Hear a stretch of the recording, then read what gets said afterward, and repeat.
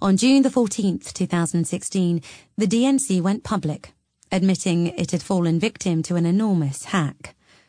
The announcement became front-page news around the world, suggesting Russian state interference in another country's election.